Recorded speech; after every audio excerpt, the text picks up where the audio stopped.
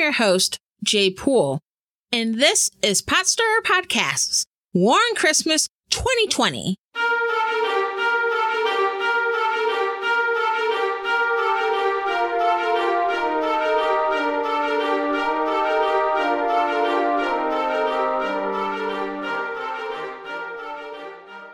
Welcome to Pot Stirrer Podcast, where politics, religion, and history collide, and it's not always polite.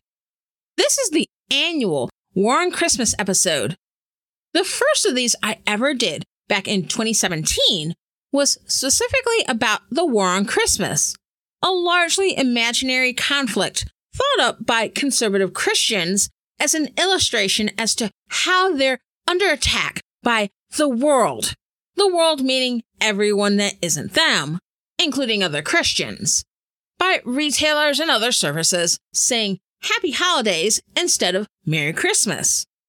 The idea that there are other holidays that fall during this time besides Christmas, celebrations and observances for other religions and ethnic traditions, it either doesn't register or they feel that because it's not Christian, it shouldn't be respected or acknowledged.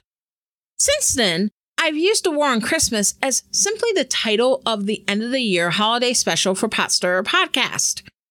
All of them are different in their own way, so I encourage you to check out the episodes from previous years. This year, well, it's 2020, and I've wrestled with how to do this one because we're at a weird time in our nation's history.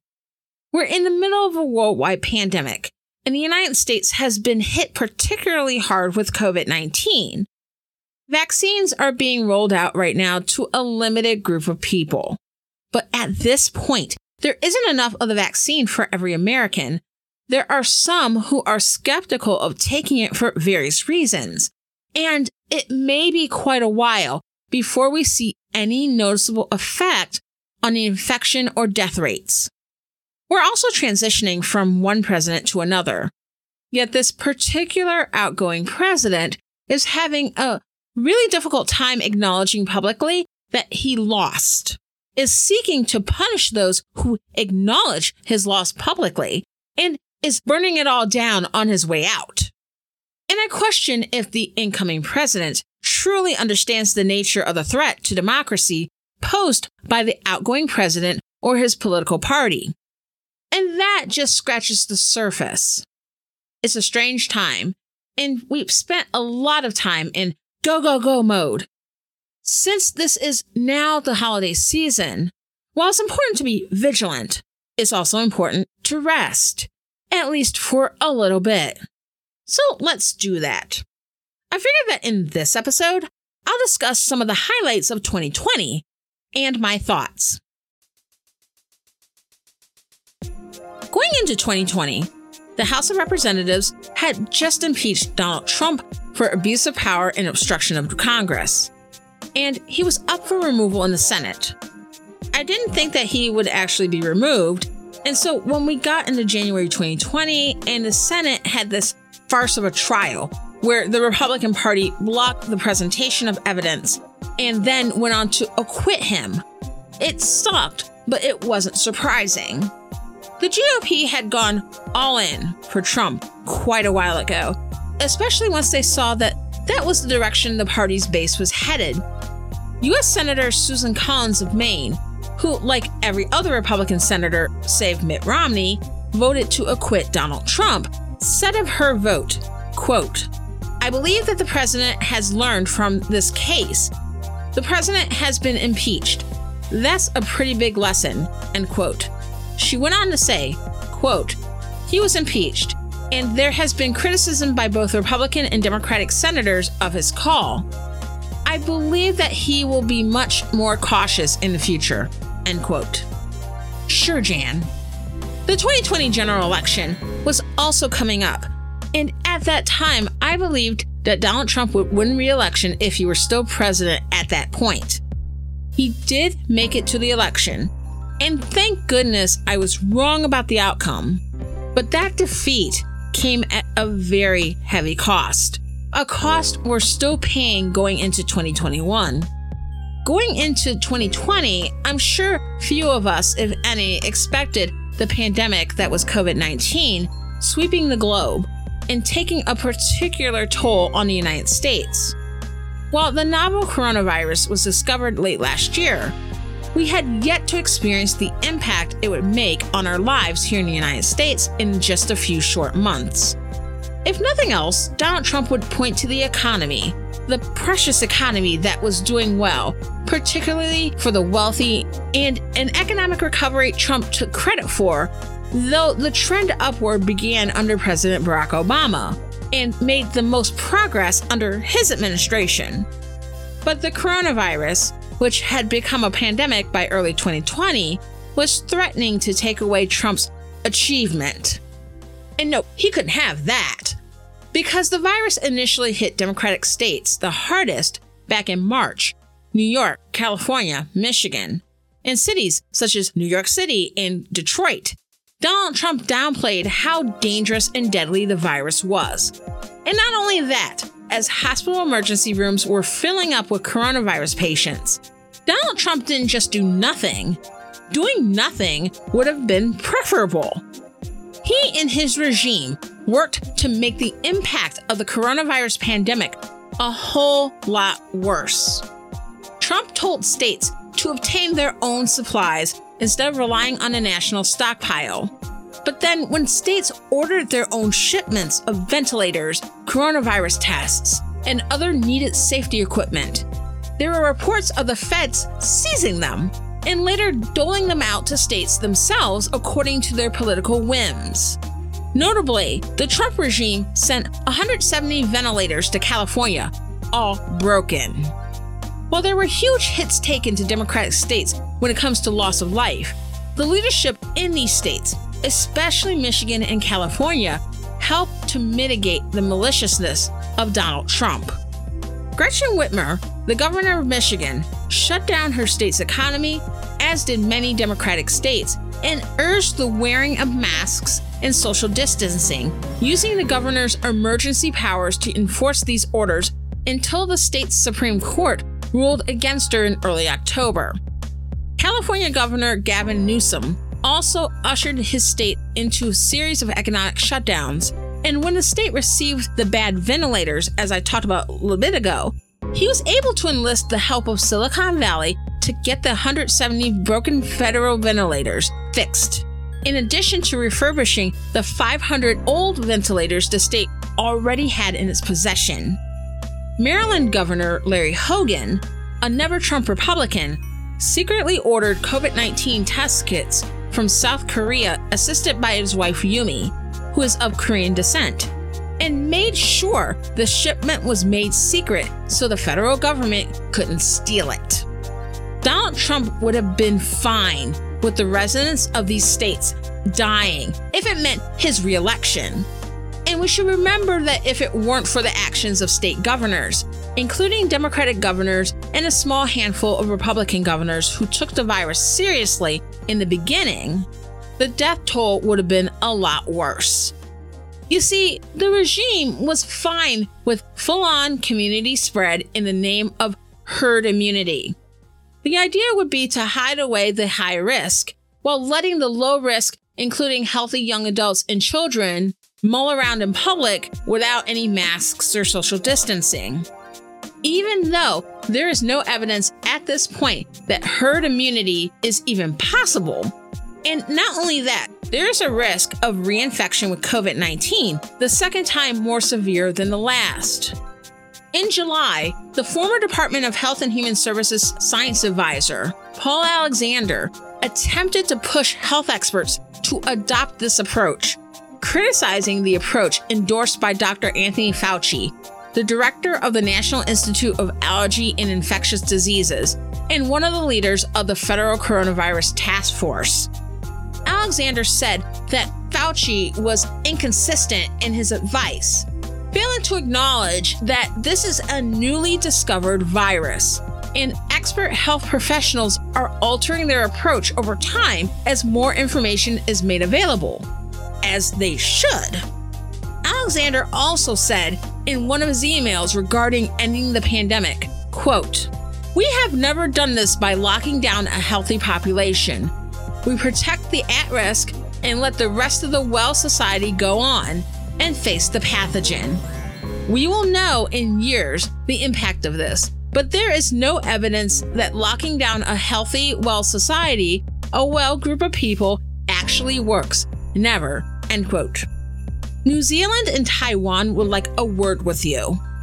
And while Alexander acknowledged the disproportionately higher death rate from the virus among people of color, as was noted in a statement from the Centers for Disease Control and Prevention, or CDC, he wasn't concerned about the actual dying. He was concerned about the election. He said, quote, "If the communication is left with just the statement that minority groups are at higher risk, then on its face, this is very accurate. However, in this election cycle, that is the kind of statement coming from CDC that the media and Democrat antagonists will use against the president. They are already doing it and accusing him directly of the deaths in the African American community from COVID," end quote.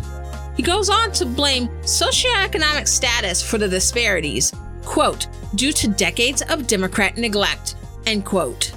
Alexander advises that instead of addressing what the regime should do about the actual dying from COVID thing, instead to push the socioeconomic status angle, and that Trump's economic plan is the only way that people of color can escape these disparities. While socioeconomic status is part of the issue, to be sure, the use of a conservative trope regarding the complex issue of urban decay and democratic black governance to essentially blame black people's own vote choices for their own disproportionately poor outcomes from the virus is pretty gross. While racial disparities in healthcare, there's more to those inequalities than simply economics, by the way. Well, socioeconomics is one of the many factors that help explain the COVID-19 disparities. Donald Trump actively made things worse through his actions in withholding aid to states with significant Black and Latino populations, and even firing up an uprising of Trump supporters within some of those states. Does Liberate Michigan ring a bell? We'll get to that part in a moment. And this indifference isn't just on one Trump staffer who is no longer employed by the regime. This goes all the way to the top. The virus was and still is killing people disproportionately in Black and Latino communities, as well as other communities of color. And even as late as September, as the death toll hit 200,000 people, or about 67 9/11s, Donald Trump said of the virus, "It affects virtually nobody." Paul Alexander, someone Trump was more inclined to listen to at that time than someone like Dr. Fauci, also failed to note that while the elderly, the immunocompromised, and those with other risk factors are at high risk for the virus, those who are apparently healthy are not immune from dying. Also, let's talk about higher risk. There are a number of conditions that can place people at high risk for serious complications for the virus, including high blood pressure, diabetes, asthma, that are common in the US population, and not just among the elderly. Another factor that places people at high risk for serious coronavirus outcomes is obesity. And let me be clear here, I'm not mentioning this to fat shame in any way. The reason why I bring this up is this. 36.5% of adults are obese, and close to 20% of children are obese. When we're talking about the idea of sheltering only the at-risk and leaving everyone else out to be infected, the high-risk group is a significant portion of our population. Probably at least half of us, if not more, including plenty of people who are otherwise pretty healthy and fully able to get around, and absent the virus, are likely to live fairly normal lives and are not likely to just keel over and die soon anyway. We, the taxpayers of the United States, are paying the salaries of people who are seeking to engineer our deaths. The actions governors took to lock down their states in the name of public health upset the president, the ultra-wealthy, and many in the corporate world who felt that the economy should have kept going without any hiccups. When it comes to capitalism, the show must go on, right? And these moneyed interests developed groups that were made to appear grassroots, a practice called astroturfing, in an effort to pressure state governments to reopen the economy. This led to reopened protests in several places across the country and included armed and unmasked protesters. And in the case of Michigan, a group of demonstrators stormed the state capitol and lined up armed in front of the governor's office. Did Trump respond with the military tear gassing demonstrators for a photo op? Or federal agents disappearing protesters? Did he say that he should invoke the Insurrection Act to end protests? All of which he did against Black Lives Matter protests in the weeks and months to come? Nope. Donald Trump tweeted, "Liberate Michigan, liberate Minnesota, liberate Virginia." He also went on to say regarding the protest in Michigan, quote, "The governor of Michigan should give a little and put out the fire. These are very good people, but they are angry. They want their lives back again, safely. See them, talk to them, make a deal," end quote. Did he say that in regards to the George Floyd protests in Minneapolis or Portland? Or the Jacob Blake protests in Kenosha? Or the Breonna Taylor protests in Louisville? Nope. In Trump's world, people who want to reopen the economy so they can get a haircut or go golfing are very good people. But people who don't want to continue to see Black people murdered by police, acting as judge, jury, and executioner, aren't very good people. Rules for thee, but not for me. We see you, Donnie. Trump's rhetoric seems to have also emboldened bad actors to do more than simply engage in armed protest, block hospital entrances in Lansing, Michigan, and scare Democratic legislators into wearing bulletproof vests. A group of 13 men who were part of the Wolverine Watchmen, a military group in Michigan with ties to the far-right Boogaloo movement, were arrested for a plot to kidnap Gretchen Whitmer. 6 of the men were charged with federal crimes, while 7 were charged in state court. The group had also apparently discussed kidnapping Virginia Governor Ralph Northam. The group was angry at both governors for executing coronavirus lockdown orders.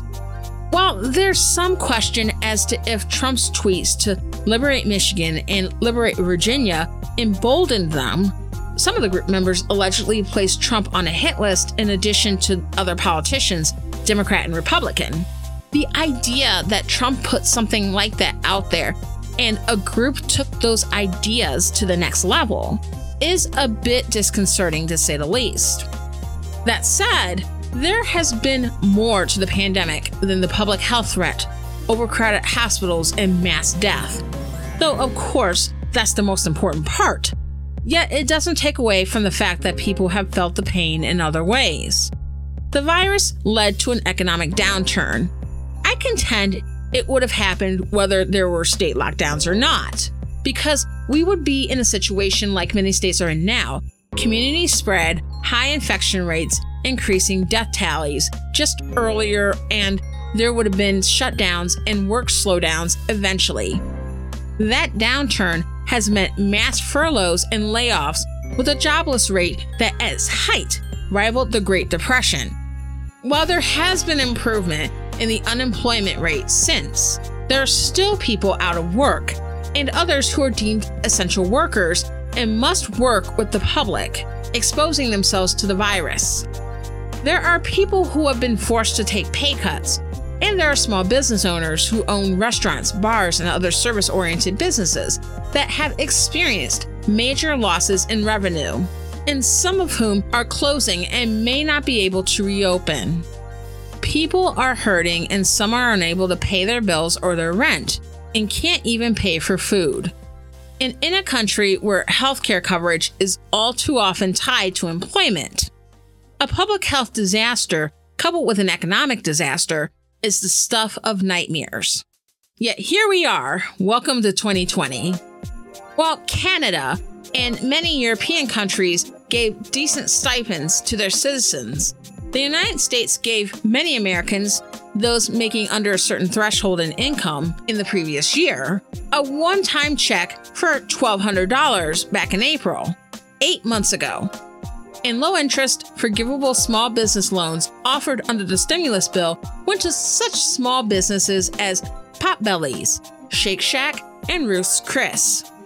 For their part, Shake Shack and Ruth's Chris were shamed into giving back their loan money, but nevertheless, the process was indicative of how businesses that were already advantaged, whether they had the favor of the regime or were top-tier members of major banks such as JP Morgan Chase, were more likely to obtain the money than businesses owned by regular Joes. The pandemic exposed and expanded the existing gulf between rich and poor in this country. As the pandemic went on, more and more people, regardless of partisanship or ideology, were feeling the pain. It wasn't just Black folks or Latino people or people of Middle Eastern descent dying from coronavirus.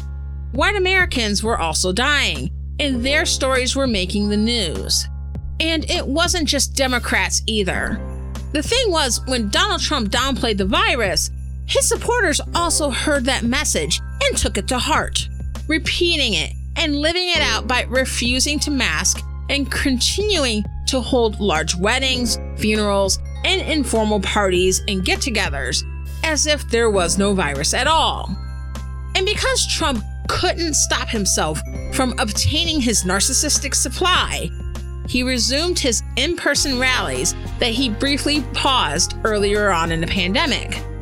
While the numbers of infected and dead continued to climb, he packed people into small spaces where the vast majority of these supporters were not masked.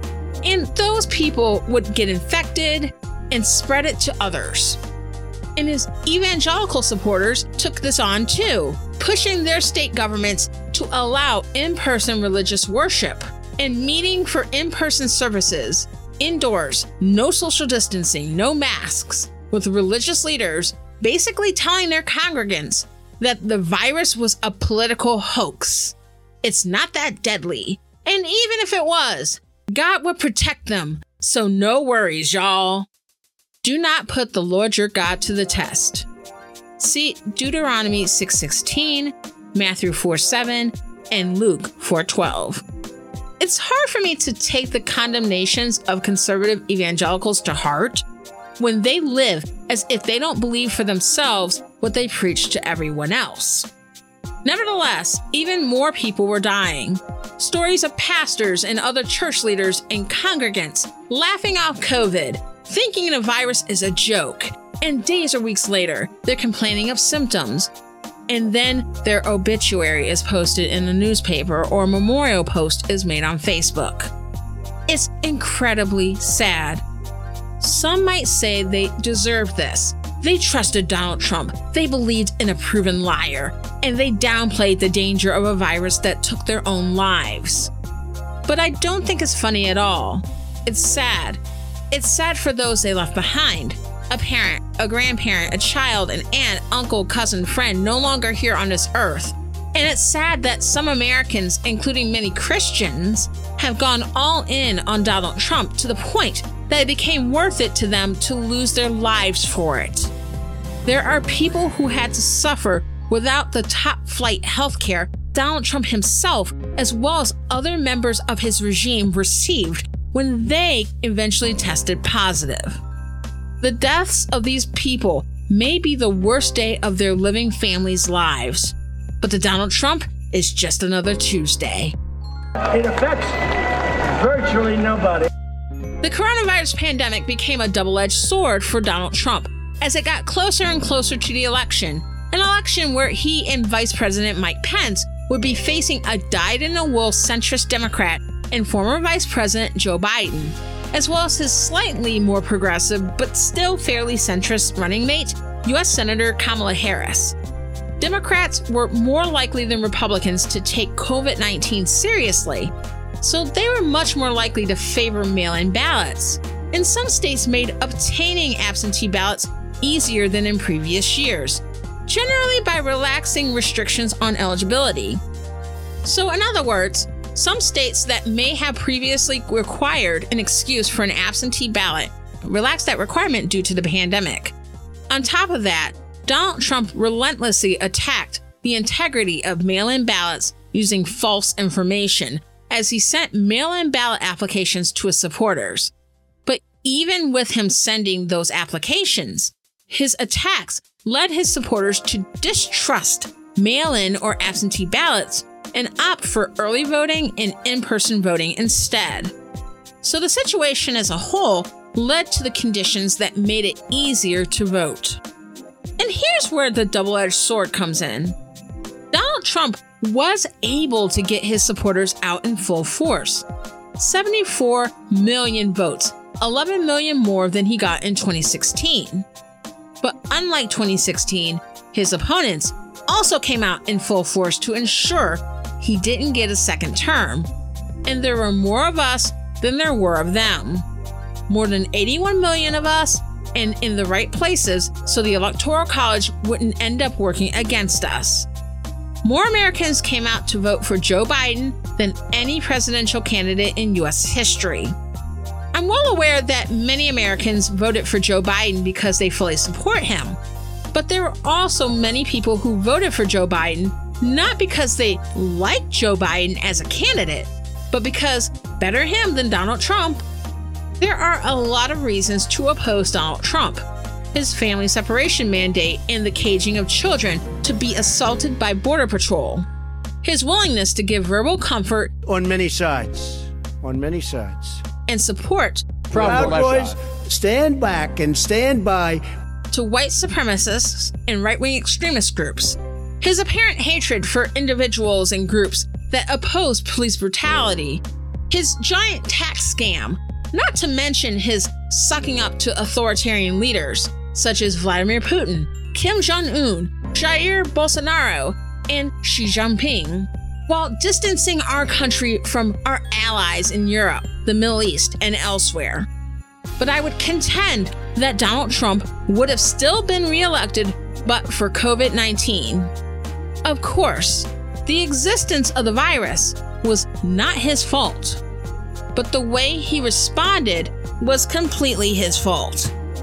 If Donald Trump had at least responded decently to the pandemic, it didn't have to be a stellar response, just decently, he would have won. If he had responded at least the way George W. Bush responded to 9/11, and this isn't endorsing Bush's response to 9/11 either. I opposed the wars raged overseas, especially the war in Iraq back then, and I still do. These wars ended up being quagmires and led to the eventual creation of ISIS. But Bush did at least sort of act as if he cared about the lives lost in the September 11th attacks, regardless of if the states affected by the attacks were states that voted for him or not. As a matter of fact, 2 of the 3 states where 9/11 occurred supported Al Gore in 2000. If Trump at least made a positive presidential effort, he would have won. But instead, he actively made the pandemic worse and made a point to use it to punish those who didn't support him and reward those who did. But even that turned out badly for him eventually because of the valiant efforts of targeted states and his need for crowds to praise him got in the way. Also, let's take a quick look at the Black Lives Matter protests. George Floyd, a black man in Minneapolis who was murdered by police on video, was not the first person, nor unfortunately the last, who would be murdered by the American police state. But 2 factors led to worldwide protests. The fact that this was on video, which was available shortly after the event, made a huge difference. The pandemic was another factor, in a couple of ways. First of all, with so many more people being at home, working from home, not being able to go out due to lockdowns, stay-at-home orders, and quarantines, more people were glued to the news and social media, so more people saw the video than would have otherwise. Also, with people being cooped up at home, some having lost their jobs through furloughs and layoffs, and some states beginning to relax their stay-at-home orders around the same time, some saw this as an opportunity to make their voices heard and at the same time expel their energy for a good cause. It was the perfect storm that led to widespread protests. Protests that Donald Trump later began to push the authoritarian envelope in attempting to quell. That part, I think, made many on the American left acutely aware that even if centrist Joe Biden wasn't an optimal candidate, leaving Donald Trump in office for another 4 years was not an option we could live with. A big question mark going into the election was if Joe Biden could use the anger many Americans had with Trump and capitalize on it. Typically, it's difficult to win an election based more on anger against your opponent than support for you. John Kerry's candidacy in 2004 is a perfect example of that. He was a centrist who didn't really stand out much.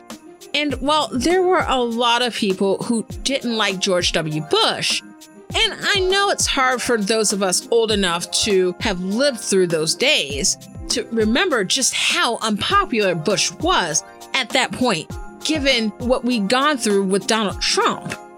But yes, people couldn't stand W. But that hate for W wasn't enough to motivate people to vote for John Kerry. In general, it's a bad idea to run a milquetoast candidate and hope people hate your opponent enough to come out to vote for you. But Donald Trump was just that awful. And the coronavirus pandemic and everything that came along with it was that straw that broke the camel's back. There were also amazing organizers in a number of states, including the swing states, that went for Biden in the general election, that aided in the amazing turnout for the Democrats. So on November 3rd, Donald Trump lost the election. It took several days to sort out, but he lost. Joe Biden won. Joe Biden won decisively. Unfortunately, as of this recording, Donald Trump still refuses to concede the election. He's not required to. It is what it is. But he, his regime, many congressional Republicans, and most of his supporters have hitched themselves to the idea that Donald Trump won, and this would be reflected in the results except for fraud, unauthorized rule changes, and major irregularities, particularly as it relates to mail-in ballots held by the swing states Joe Biden won. And they believe that the remedy for this is redoing the election their way or otherwise giving the win to Trump. I am not going to spend a bunch of time giving air to these allegations. When anyone brings up these allegations, my response is that if there is evidence of these problems to the degree that it impacted the election, this evidence should be presented in a court of law. Donald Trump, supposed billionaire, and the Republican Party, one of the two major parties in the United States, between these two entities and those affiliated with one, the other, or both, there have been nearly 6 cases brought in relation to this election, and almost all of them have been thrown out.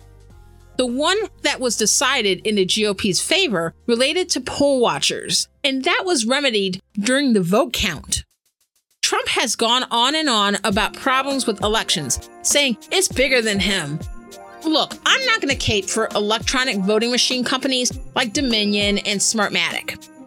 I'm of the opinion that we should use paper ballots, or at least machines that have paper backups, and any electronic voting machines and equipment used to tally votes should not be connected to the internet.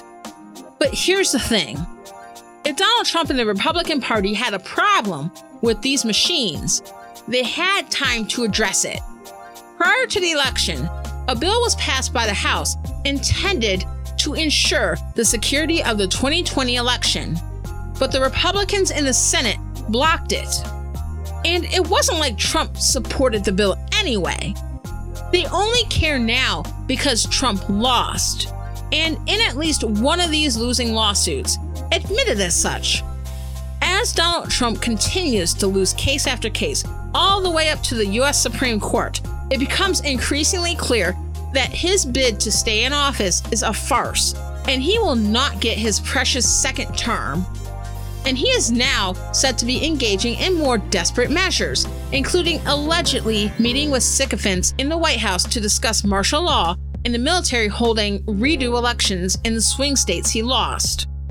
No longer content in simply posting Trump-Pence signs on their lawns, his supporters are also becoming increasingly emboldened, including the Proud Boys storming Washington, D.C., ripping up Black Lives Matter signs, chanting, "Whose streets are streets?" and attacking 2 black churches. Such race riots, because that's what something like this is in the original sense of the term. These race riots could be a harbinger of worse to come. There have been a number of liberal and leftist commentators who have been uncomfortable with the idea that what is happening in the United States is an attempted coup. It's easier to say it's a grift, and they're not wrong. Donald Trump's entire presidency has been a grift, and he's continuing the grift by leeching off his supporters, many of whom are suffering during the pandemic, and rewarding those who refused to testify against him in his impeachment hearings with presidential pardons, like the criminal in chief he is. But why can't it be both? He has not just rewarded his cronies or taken money from his followers to pay his debts, claiming it's for stopping the steal. He's also replaced top positions in the Pentagon with his people, and has engaged in other last-minute replacements in key government positions, which make no sense if he was truly planning on leaving office soon. The Pentagon replacements in particular are truly troubling, as this could signal an attempt to use the military in some kind of plot or series of plots to overthrow the duly elected incoming government. These are huge red flags. What astounds me is not the actions of Donald Trump and his sycophants, or the actions of his most extremist supporters. What astounds me is how apparently shocked Democrats, centrists, liberals, and even some progressives are about this behavior. Donald Trump has gotten progressively worse over the past 4 years, to be sure.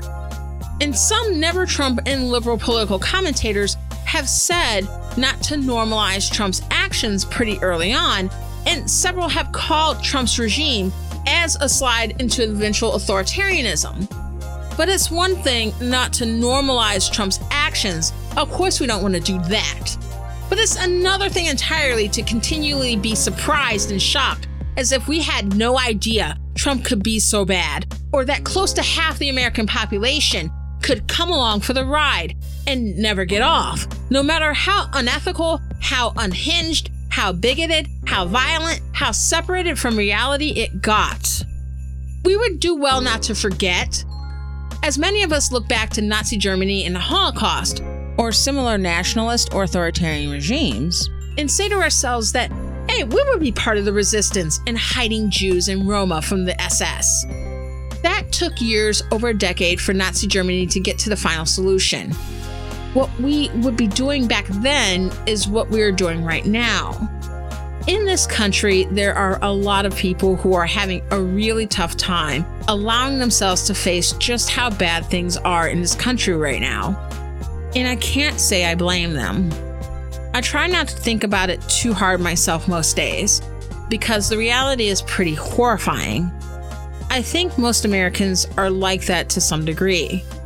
Within that group of people, there's a sizable subgroup within it that want for things to be normal so bad that they're willing to overlook what is right in front of our faces to get back to normalcy. Now, of course, for a number of marginalized groups in the United States, normalcy isn't Trump bad, but it's still not good. But I do think there are some people who are longing for normalcy maybe a bit too much.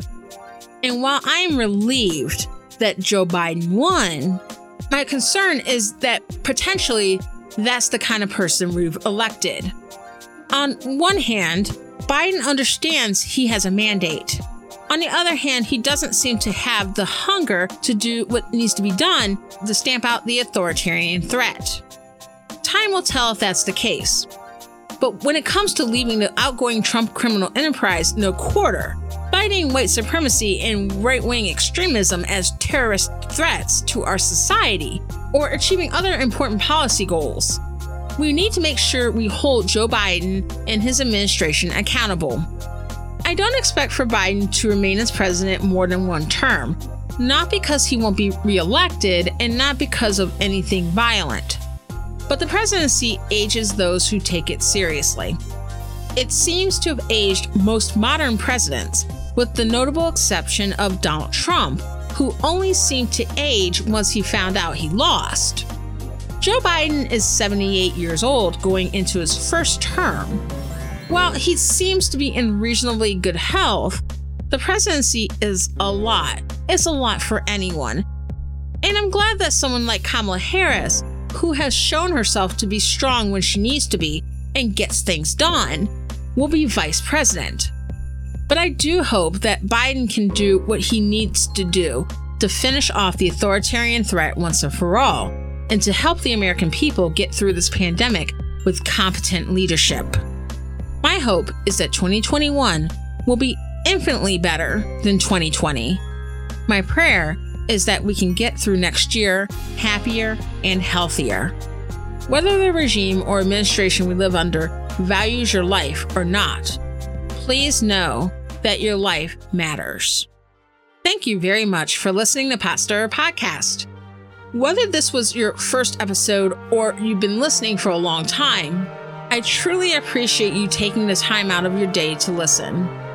Check out PotStirrerPodcast.com, the one-stop shop for everything related to Pot Stirrer Podcast, and follow me on Twitter at PotStirrerCast. Happy holidays! If you celebrate Christmas, Merry Christmas! And if you live in Georgia, make sure you vote in the January 5th runoff election. The balance of the U.S. Senate and Joe Biden's presidential agenda, and any hope to see anything get done, depend on it. I'm Jay Poole.